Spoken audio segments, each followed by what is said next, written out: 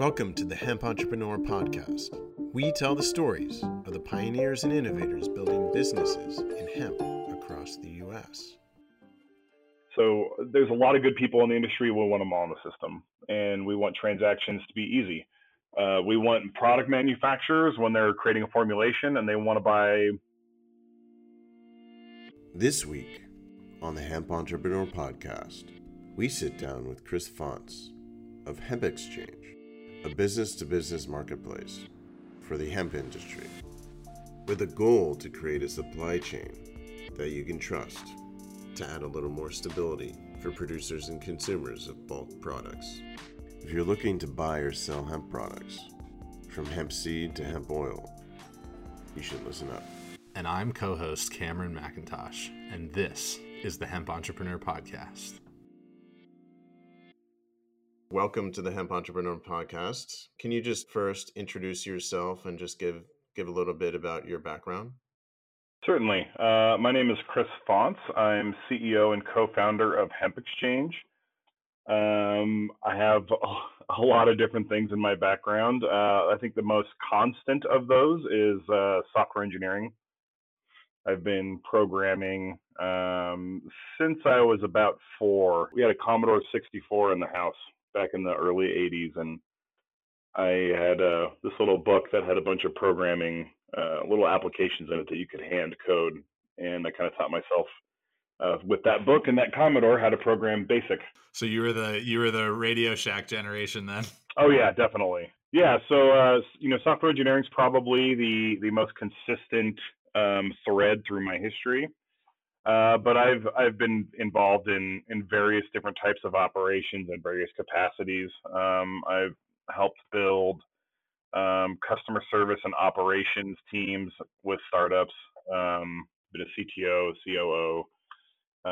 I've been in the healthcare industry. I've been in credit reporting development and things of that nature. So I've kind of been around a bunch of different industries and a wide breadth of experience across multiple disciplines, which I think I get bored. So, Chris, what out of all of that drew you to hemp? I think I was talking with my wife about this recently. I think the thing that excites me about hemp the most is it's on the forefront of political change. It's on the forefront of social change. It's on the forefront of change in medicine and health. It's on the forefront of an emerging industry and business. It is front and center in a lot of different areas that excite me. So it scratches a bunch of itches simultaneously.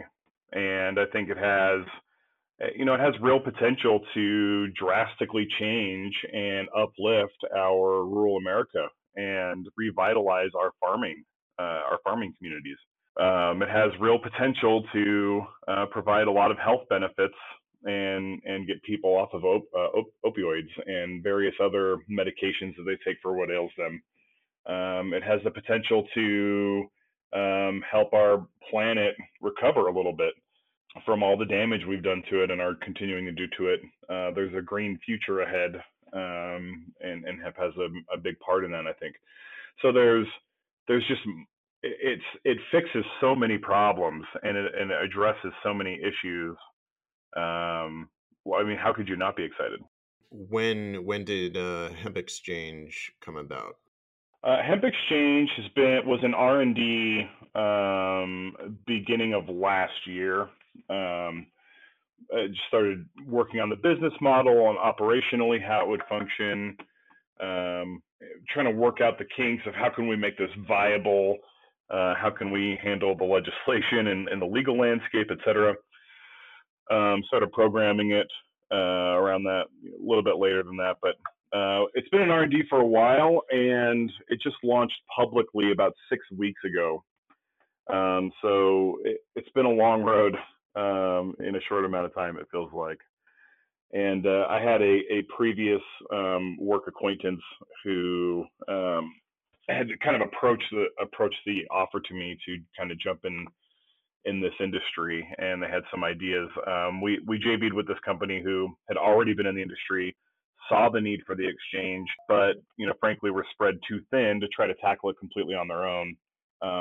As I'm sure you talk to people and you guys know firsthand, there's a million different opportunities in this industry right now, and it's tempting to try to tackle all of them just because there's opportunity everywhere. But you really need to streamline and focus on one thing, on one goal, so you don't spread yourself too thin. So that's what this partner company did. They wanted to focus on what they were doing, so they brought this opportunity to my attention and said, "Hey, what do you think about this? With your background, your software engineering skills, and your operational skills, and with our guidance into the industry and network, we could really make something here." So I was introduced to the opportunity, and it's been fantastic ever since. So for those of us that don't know, for listeners that don't know, could you tell us what exactly does Hemp Exchange do? Yeah, absolutely. So Hemp Exchange is an online marketplace where folks in the hemp industry can exchange bulk goods. So this is from biomass, flour, crude, distillate, isolate, and kind of any of the many extracted variations in between there. It's a supply chain solution that fully encompasses the transaction of the bulk product. That includes the financial transaction and shipping. We're the first marketplace of its kind to sort of figure all that out. And our ultimate goal here is just to stabilize and streamline the supply chain to facilitate the industry's growth. And where do you think the supply chain is right now in the hemp industry? The supply chain's a mess right now. There's a lot of good people out there making big impacts in the supply chain and helping move things along in the right direction. Unfortunately, there's also a lot of bad players in the supply chain making things more complicated than it needs to be. There's downright fraud in the supply chain. It's pretty common right now. And it's a kind of a system of I know a guy who knows a guy, and that's not really sustainable, nor is it scalable. So the supply chain is riddled with risk and uncertainty and lack of trust. And frankly, it's a bit like trying to score weed in high school, but millions of dollars and illegal products. But so that's kind of where it's at right now, and we're pushing to make some changes there. So you vet on both sides of the issue there? Do you vet buyers and sellers? Absolutely. So to even participate on the system, step one, you need to provide a valid email address that you have to verify before you can even really log in. Once you're in the system, you can view products. You just can't really interact with anything until you've completed registration. The process of completing registration requires a photo ID and a business license. And we verify both of those. We verify the photo ID is accurate as far as best as we can with a scan. We don't have a barcode reader. But we verify the photo ID is real, it's not expired. We verify the business license and the business entity exists and it's registered with the Secretary of State that they're doing business in, and that's in good standing. And then we verify that the person that submitted the photo ID and the business license are somehow tied together. Either the individual is listed on the business or they have to at least write an affidavit saying that they are authorized to do business on behalf of that entity. Once they're all verified, both buyers and sellers, we don't discriminate there. It's just you've got to be a business and a valid one to participate in the exchange. They can start either listing product or bidding on product. Now, depending on where they're at and what they're trying to do, there may be additional licensure from their state ag department required for them to take those actions. For example, if you're trying to sell hemp that you cultivated in Oregon, you need an Oregon hemp handler's license. And we require that. We'll ask for that. You can't list a product you can list the product, but we won't approve it until that license has been verified.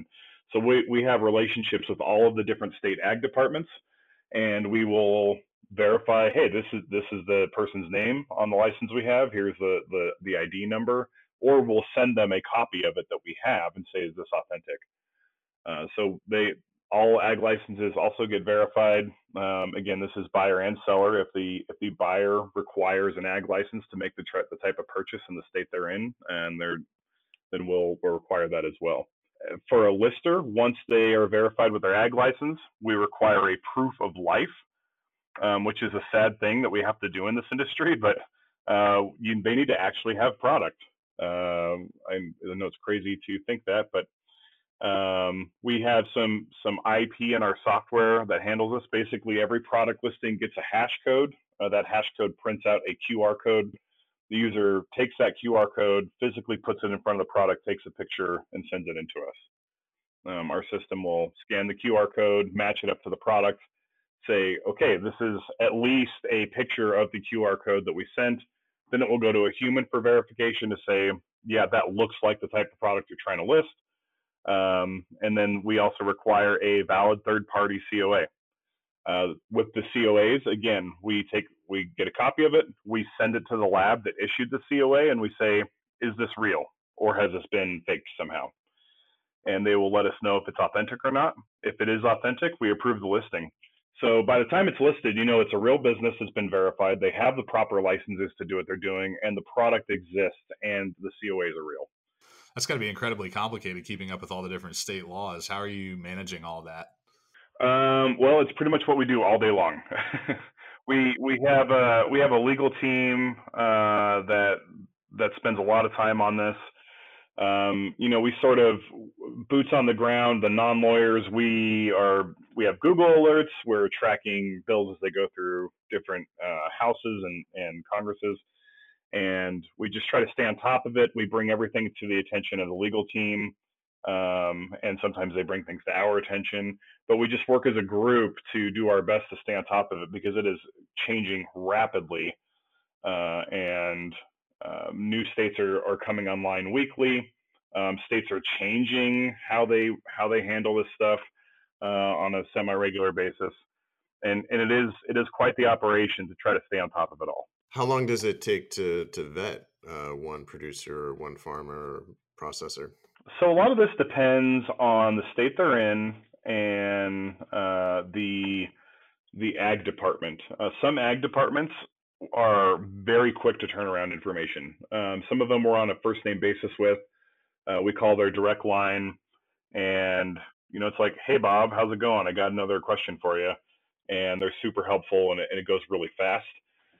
Some departments are not so polite. And not so eager to talk to you. I think it's mostly just from a state of they're overwhelmed, right? They have not previously been in the industry. It's new legislation that passes, and all of a sudden it's like, hey, Cindy, you're in charge of our hemp department. Good luck with that. Here's the legislation. Read it and try to understand it. And so they just get a little overwhelmed with the questions, I think, sometimes. So, but going back to your question here about how long does it take, if they're in a state where the ag department is beneficial, I mean, generally speaking, about 20 minutes during business hours. So pretty fast. Same with product. Product getting confirmed. If it's with a lab, that basically we're just waiting on the third parties to turn around information. Our time during regular business hours to grab this information and start vetting it and submitting it to the proper entities is a 20 minutes or less, generally speaking. And then it's just waiting for those entities to turn around and let us know if these things are authentic and if they're properly licensed, et cetera. Have you vetted those labs as well? I mean, I know there's a lot of labs out there that, just are pay to play. So how do you, that's almost like a third entity there that you have to vet, isn't it? To some extent, and we haven't got too deep down that rabbit hole. Most of the labs we've seen are from larger entities that are well known in the industry. There have been a couple of times where we've had to dig a little bit deeper because we're like, we've never heard of this lab before. And most of the time when we dig deep on labs that are kind of new to us that we're a little concerned about, it ends up being that the facility that's submitting the lab also owns the lab. And then we will say, well, we have to have a third party test this. So as far as explicitly vetting the labs themselves, we haven't gone that far yet. And it's kind of a difficult undertaking because labs, they're kind of private. They don't like to share their processes. They don't. I mean, most of them barely share whether or not a COA they issue is authentic or not, let alone the inner workings of how they process things. Some labs are much more forthcoming, others are not. So vetting them is a difficult task that we haven't instituted any official SOPs around doing that. And so, do you recommend reputable labs to people? Do you provide any guidance to producers? We try not to. One thing we don't want to get in the business of is picking favorites, more or less. I mean, I think there's room for us to have some sort of rating system where we say, yeah, this lab is really good. We know their practices, their GMP, they're FDA registered, they're following this ISO and that ISO, but we don't really want to be just like referring business to a particular lab or not right now. And there's some possibility as well that we may either start our own lab or partner up with a reputable lab and do our own testing of the material as it passes through to kind of help some of those concerns. But so we don't recommend specific labs. There's a handful of labs I particularly favor just because of how they operate. But so if someone asks, what lab should I send it to? I'll say, well, we don't like giving recommendations, but here's a handful that we trust. So have you had to turn anyone away? Absolutely. Yeah, we in our system, even though we have a copy of their photo ID and their business license, 10% of the COAs submitted have been faked. Wow. And we do give them one opportunity. We'll call them and say, there's a problem with your COA. The lab says it's inauthentic. Where did you get this COA? Sometimes it's product they purchased that they're wholesaling. They have the product on hand. Either they don't need it or they got it for a good deal, whatever it is. So sometimes we'll get COAs that was from another person originally, which we'll want them to get a new COA before it moves, but we'll take it as authentic for the listing anyway. And we'll let them know, hey, this is not authentic. And in some cases, they'll come back, I'm not sure what the problem with that is, but here's my COA that I got on this same product. And I'm like, okay, and then we'll check that. And if it's authentic, we'll let that go. But most of the time, we reach out to them and say, there's a problem with your COA, and they go, I don't know what happened. Let me get into this, and I'll call you back. And then they just go dark on us, and then we suspend their account. So once a buyer or seller is on the exchange, can you just sort of go through the process? What happens then? Certainly. Post completing registration. Yeah, I mean, is it truly or just the whole process? Is it truly just a marketplace? I mean, it's if you want to buy something, you look and you bid on it, and if you win the bid, you purchase the product. Is that sort of how it works? Yeah, it's pretty streamlined. So our goal with the software was to make it as simple as possible to just do what you need to do and then move on with your day. So once you're logged in, you can go to view listings and it will show you all available products. You can use filters to narrow down what it is you're looking for. You can view information about that product, quantity available, how much the farmer or processor wants for the product. You can look at the COAs and look at the panels and determine, are there enough COAs here for me to feel comfortable with this purchase? Do the profiles match what I'm trying to accomplish? Is the price right? If it all looks good to you, there's a button, click to bid. You press that button, and it's going to default to the full amount of the full quantity of the product listed and the dollar amount that the seller is looking for. You can adjust that price. It's not like an eBay where it's an auction, it starts at zero and everyone bids on it. It's more like Amazon, except for when it's in your cart, you have the ability to request a different price. The seller can accept or reject or counter that offer, and you can get in a countering cycle, I suppose, between buyer and seller, where they go back and forth until they find agreeable terms. But once you have an accepted bid, that's where we require funds to be deposited in full, and then we'll schedule shipping. So as far as the software itself, it's pretty straightforward. I mean, the most complicated portion of the entire deal is probably listing a product. which requires, a simple form that asks you, tell us about your product and upload product pictures and COAs. The only reason the software has taken so long as it did is just the complexity of the compliance matrix in the back end and some of the other components there that are kind of behind the scenes. And how do you handle the transactions? Are you using blockchain technology? Or are you using, PayPal? Like, how does that work? We have several FDIC backed bank accounts, and the buyer actually wires funds. They have to wire funds to our bank account within 72 hours. And so we capture those funds, we verify they exist, they're in our account, and then we will schedule shipping. So the hemp industry, the market is pretty volatile. What sort of numbers are you seeing? Can you lend some insight into what's real and what's not? Or Yeah, absolutely. So I think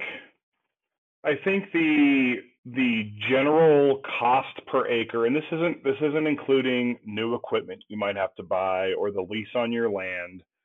But a lot of farmers will say they kind of plan for about $3,500 to $4,000 per acre in cost to handle, whether it be purchase of seed, time planting, etc. and that's for CBD production. Yeah. Yeah, this is for outdoor hemp grown for CBD. Um, from that, you can get between 1,500 and 2,000 plants on an acre, and each plant can give you between 1 and 2 pounds. So even going really conservative and saying you only have 1,000 plants per acre, and each plant's only yielding a pound, it's still 1,000 pounds an acre. In this market right now, generally speaking, $4 per CBD percent per pound is kind of how you price biomass. That goes up and that goes down, and it does so quickly depending on where you're at in the season. Right now, I think it's much higher. We're much closer to like a 450, 475, in some cases 5 even, as biomass is disappearing. And then in fall, it'll probably be closer to like 325 or 350 as there's a flood of biomass available. But if you just do sort of an average of $4 per point per pound, and you're doing 1,000 plants per acre, and you're getting about a pound per plant, 40 grand an acre is an extremely conservative but very realistic number. Now, this, of course, is assuming that you successfully pull that off, that you don't get mold, pests don't eat your crop, it doesn't get wiped out by tornado, you have a proper drying strategy and it doesn't rot out in the field. There's a lot of components there, obviously, to make that a success. But I think anywhere between 40 and 100,000 bucks an acre is pretty reasonable, as long as you're doing things right. That $3,500 to $4,000, does that include processing as well? The cost, the $3,500, $4,000 cost. I think it does. I'm certain there's farmers out there that will have a better pulse on that than I do. And maybe they can call in when they hear this podcast and correct me and tell me how wrong I am. But I think it does. I think it would be inclusive of the processing of that material post harvest. I don't mean extracting. I mean drying, cutting, drying, that sort of thing. And that's, so you're saying, $4 per percent. So a 10% test, strain would get you $40 a pound. Yeah, and I neglected to mention that pivotal number in my calculations there. Yeah, generally speaking, when you're farming, when you're cultivating for CBD production, really 10% is sort of the baseline of acceptable material. If you're lower than 10%, it's more frustrating for the processor, and so they're not going to pay as well. But 10% and above is sort of the sweet spot. 10% being the base. What's the higher end of that range? I mean, that's a good question. I've seen material as high as 24%, but that's smokable flower. It's been indoor. A lot of love and care went into those plants. It wasn't just a outdoor grow in bulk. It was smaller runs indoor, a lot of time spent. I think generally speaking for outdoor grows, anything north of 14 is really good. What is the net profit, after all is said and done? I mean, I think you can count on the really low side 35,000 an acre. Assuming you've taken proper steps to mitigate the risk of losing everything. That is, I hesitate to talk numbers sometimes because it gets people really excited and they jump in really fast, really deep, and then they lose everything because they didn't. It's new to them and they didn't know what they didn't know. Right. And there are times that those numbers don't quite work out like that, and I hate to give like false hope and have people jump out there and empty their 401ks, start farming, and lose everything because they bought the wrong genetics or something. But well, people who don't know how to farm figure out pretty quickly that they don't know yeah, how to farm. Exactly.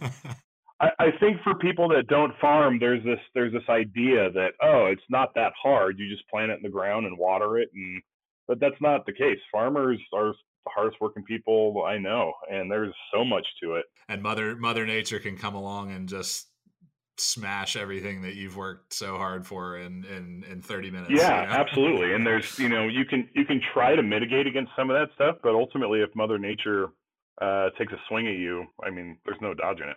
What about some of the other stuff, for fiber crops or seed crops or dual crops?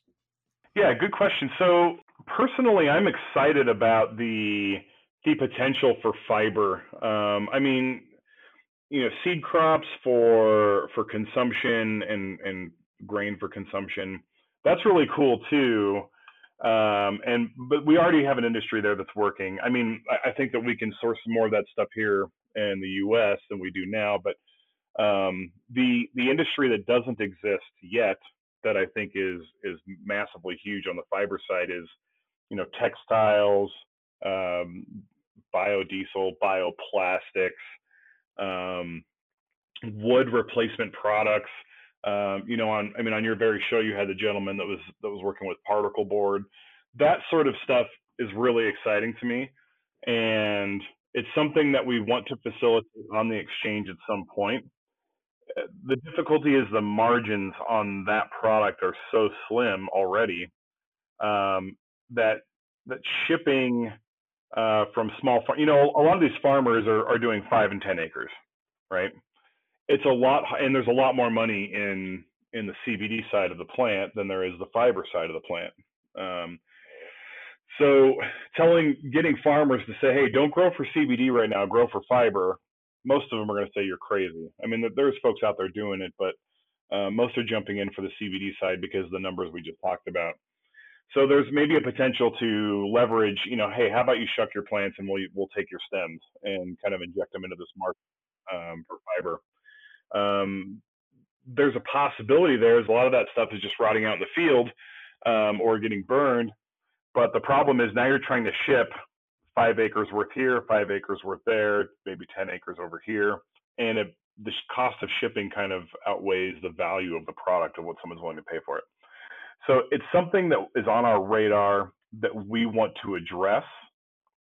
We're just not exactly sure how yet. And that's something we're literally currently investigating. How can we make this happen? Because there is a lot of good material out there that could do a lot of good for our country and our environment that is literally just being burned away. This also includes post-extracted plant material.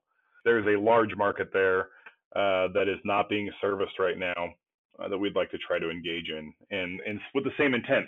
Let's get the supply chain functional. Let's get the production out there. Let's help farmers make more money, and let's help push towards sustainability. So where and how does Hemp Exchange monetize these transactions? So the only way we monetize them is during the actual transaction. We have a transaction fee that takes place during the exchange of the dollars. And we're fully transparent with that. There's no hidden surprises. The total fee is 6%, but it's split evenly between buyer and seller. So the buyer will pay 3% and the seller will pay 3%. And when you place a bid, that's pretty clean. Yeah, we want to remain neutral. We don't want to have more skin in the game on one side versus the other because we don't want to play favorites. and we don't want to be seen as playing favorites in case there's any issues with arbitration or something like that. But more importantly, we're not trying to get rich off of these fees. We're just trying to provide a service that works, and splitting it down the middle seems very fair, and it makes it more palatable on both sides. Right, paying 3% is pretty low. In fact, sometimes you pay that in your credit card fees. Right, that's pretty much it. So 3% on the buyer side, 3% on the seller side. For shipping, there is a separate shipping fee. For biomass, we charge 3% for shipping, and again, split down the middle. So as a buyer, you're paying 3% transaction fee, 1.5% shipping fee. So you're out the door for less than 5%. Same on the seller side. For extracted material, we only charge 1% for shipping, and again, split down the middle. So if you're buying extracted material, you're out the door for 3.5%. And is that because you guys handle the shipping? I'm sorry if I missed that. Yeah, we absolutely handle the shipping. Part of our value here is that you basically log into a website, know that the product is real, place your bid, pay for it, and then it shows up at your door. We have a third-party logistics partner who has a $2 million hemp-specific cargo policy that's per conveyance. I believe it's fairly unique, if not the only one in the country, the cargo policy that is.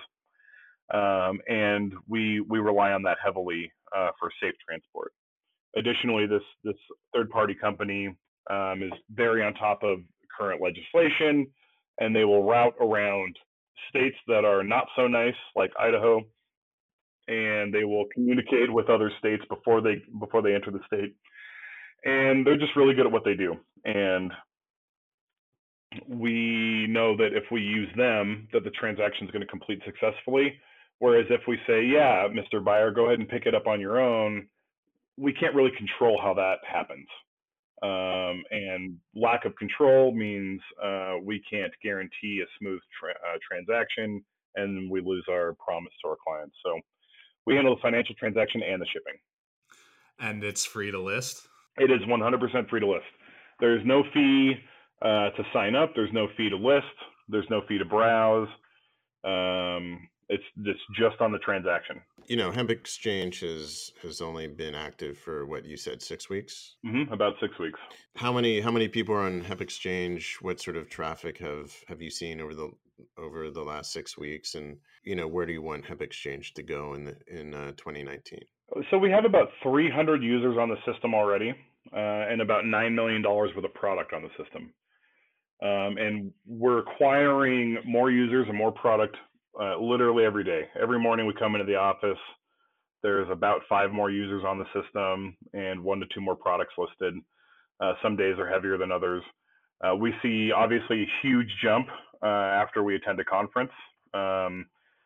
We're still so new that not everyone knows we exist. And it's kind of a hard market to get a lot of exposure in unless you're going to these conferences. You can't advertise on Google AdWords. You can't advertise on Facebook for paid ads. You can't advertise on Bing. So a lot of the more traditional, let's say, non-hemp industry methodologies for promoting your business and getting out in front of people aren't available. And this isn't just hemp. This is cannabis across the board right now. So because of that, it's word of mouth, and it's conferences, and it's talking to people who know people, who give you an email address and say, hey, my buddy's interested. Send him an email and let him know what you do. So we see massive upticks in user adoption post-conference. We see upticks whenever there's a new article release that we're in. So as word gets out, people are signing up quickly. And that's, as far as the future, that's what we continue, what we hope continues. We want to provide them the tools where they can just look at what they want, what fits their formulation, click to buy, and it shows up at their door. And they know they can buy that same thing again next time. We want farmers to be able to trust that, post-harvest, I'm going to process my material, put it in totes, and list it on the exchange, and someone's going to buy it, and they're just going to come pick it up, and I can trust in that. We really want this supply chain to just function in a very smooth manner. And I think that's one of our biggest goals. Any obstacles right now that you're working through? Yeah, the cannabis industry is just nothing but obstacles, pretty much.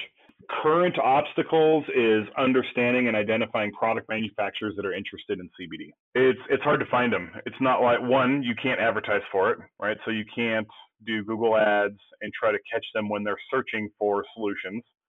And two, it's not like, a CBD processor or an extraction facility advertises themselves as an extraction facility. They're registered with their state. They're easy to find. Cultivators, same thing. Most of them have websites. They talk about the fact that they farm for biomass. They're registered with the state. You can identify and reach out to these people and let them know you exist. Product manufacturers, however, there's a million of them, and there's no way to identify directly and easily which product manufacturers are interested in CBD as an ingredient and which ones aren't. So it's literally a method of just being at conferences like the food ingredient shows, and word of mouth, and picking up the phone and just calling a product manufacturer or a contract manufacturer and say, hey, do you have any formulations that use CBD? Are you interested in CBD as an ingredient in the future? And educating them about how they can purchase. I think one of the biggest ways we can reach them is education. And so that's the other obstacle we face right now, is just time to create educational content that matters to those folks, to be of service to them. So yeah, reaching product manufacturers is probably our biggest obstacle. Second biggest obstacle is we have a couple of states that are making it very difficult for us to verify ag licenses. And just working through that, just the manual process there is time consuming. And then verifying, you brought it up earlier, verifying that labs are good quality labs and authentic and doing things right. That's difficult and time consuming. So we have to crack that nut as well. So there's still a couple big obstacles there, but once we crack all three of those, I think we'll be in really good shape. And then it's just sort of ride the wave of legislation changes and react appropriately. And so what about warehousing and shelf life of biomass and extracts? Is that an issue that you've had to kind of navigate around yet? Not much. We require a COA within 30 days of transport. So let's say someone lists product on the system and they give us a COA, and we know that it's at least legal product, and we can say this is the CBD percent that's in there according to this lab result. And then it sits on the market for, let's say, 60 days. And then it finally moves. Someone finally buys it. And we will have to get a new COA that's within 30 days of that transportation. So as far as product degrading, obviously it does happen, but we kind of cover that by requiring a recent COA so the buyer knows what they're getting into. No, yeah. So if you sell something and it's been sitting for 60 days, you have to get it retested for that buyer. Correct. Okay. Yep, that's correct. So we like to ask this question to a lot of the people that we interview. If you could imagine any product made of hemp, what would it be? There's two things specifically that I would love to have made of hemp, and this isn't saving the planet per se, as it is just like selfishly awesome. I would love a fully custom tailored suit that is primarily hemp based. There you go. I know some of those do exist, but frankly, the locations that say they have it, they look a little shady. I'm not really sure. It's probably just cotton that they're saying is hemp. So I'd love to find a reputable tailor or a manufacturer. It's like, yeah, we definitely make hemp suits. I would buy one for sure. I would love my flooring in my house to be all hemp based. I think it'd be super cool to have a really nice quality wood floor, but it's all actually made out of hemp. And then maybe the third item here, that's a little less selfish and a little more altruistic, would be a gasoline replacement, but made out of hemp. I think that would be a huge win. That's awesome. And I guess lastly, any advice for hemp entrepreneurs out there? Yeah, going back to our earlier conversation, I think it is super easy to drown with opportunity. And that's the biggest thing you need to guard yourself against, is not spreading yourself too thin and trying to tackle on too much. I think the methodology for engaging in this industry starts with education. Educate yourself about the plant, about the processing, about the buyers of that, where it's going, how people are using it, the current legal landscape. Wrap your head around the industry in its entirety before you decide what you want to do in there. After you have educated yourself, you're going to be naturally drawn to one section of it or another. And you may have past experience which could solve a problem in one section of the industry or another. I think matching passion, experience, and education is how you can really hone down what it is you want to get involved with when jumping into the cannabis industry in general. And I think it's, just don't get too excited and go, I'm just going to farm because there's a lot of money there. Okay, well, have you ever been outside more than an hour in your life? If not, farming's probably not for you. I think just keep those things in mind when deciding how to jump in. But there is so much room. People talk about the competition in this industry, and there is some, but there really doesn't need to be right now. Everyone can work side by side. There's so much room for growth, so much room for innovation, so much room for people that are doing the same thing. The market is just growing really quick, and find something you're passionate about and jump right in. That's great advice, man. We really appreciate that, and thank you for taking the time, Chris. If you have anything else that you wanted to add or say, maybe tell listeners how to get in touch and how to sign up for Hemp Exchange. Yeah, absolutely. If you're interested, you can just go to our website, hempexchange.com. All the information to jump on board and engage with us is there. You can email info@hempexchange.com as well if you have any generic questions. If you're in the supply chain, go get signed up today, and we'll verify you and get you set up. We hope you enjoyed our conversation with Chris and his insight into his new business-to-business marketplace of hemp products. If you haven't already, check it out at hempexchange.com. Please like, share, and subscribe to the Hemp Entrepreneur Podcast. We are your weekly dose of hemp industry enlightenment, and we look forward to hearing from entrepreneurs in the future who are inspired by what they heard. And if you're listening and are a hemp entrepreneur, please reach out and get in touch with us. We'd love to tell your story.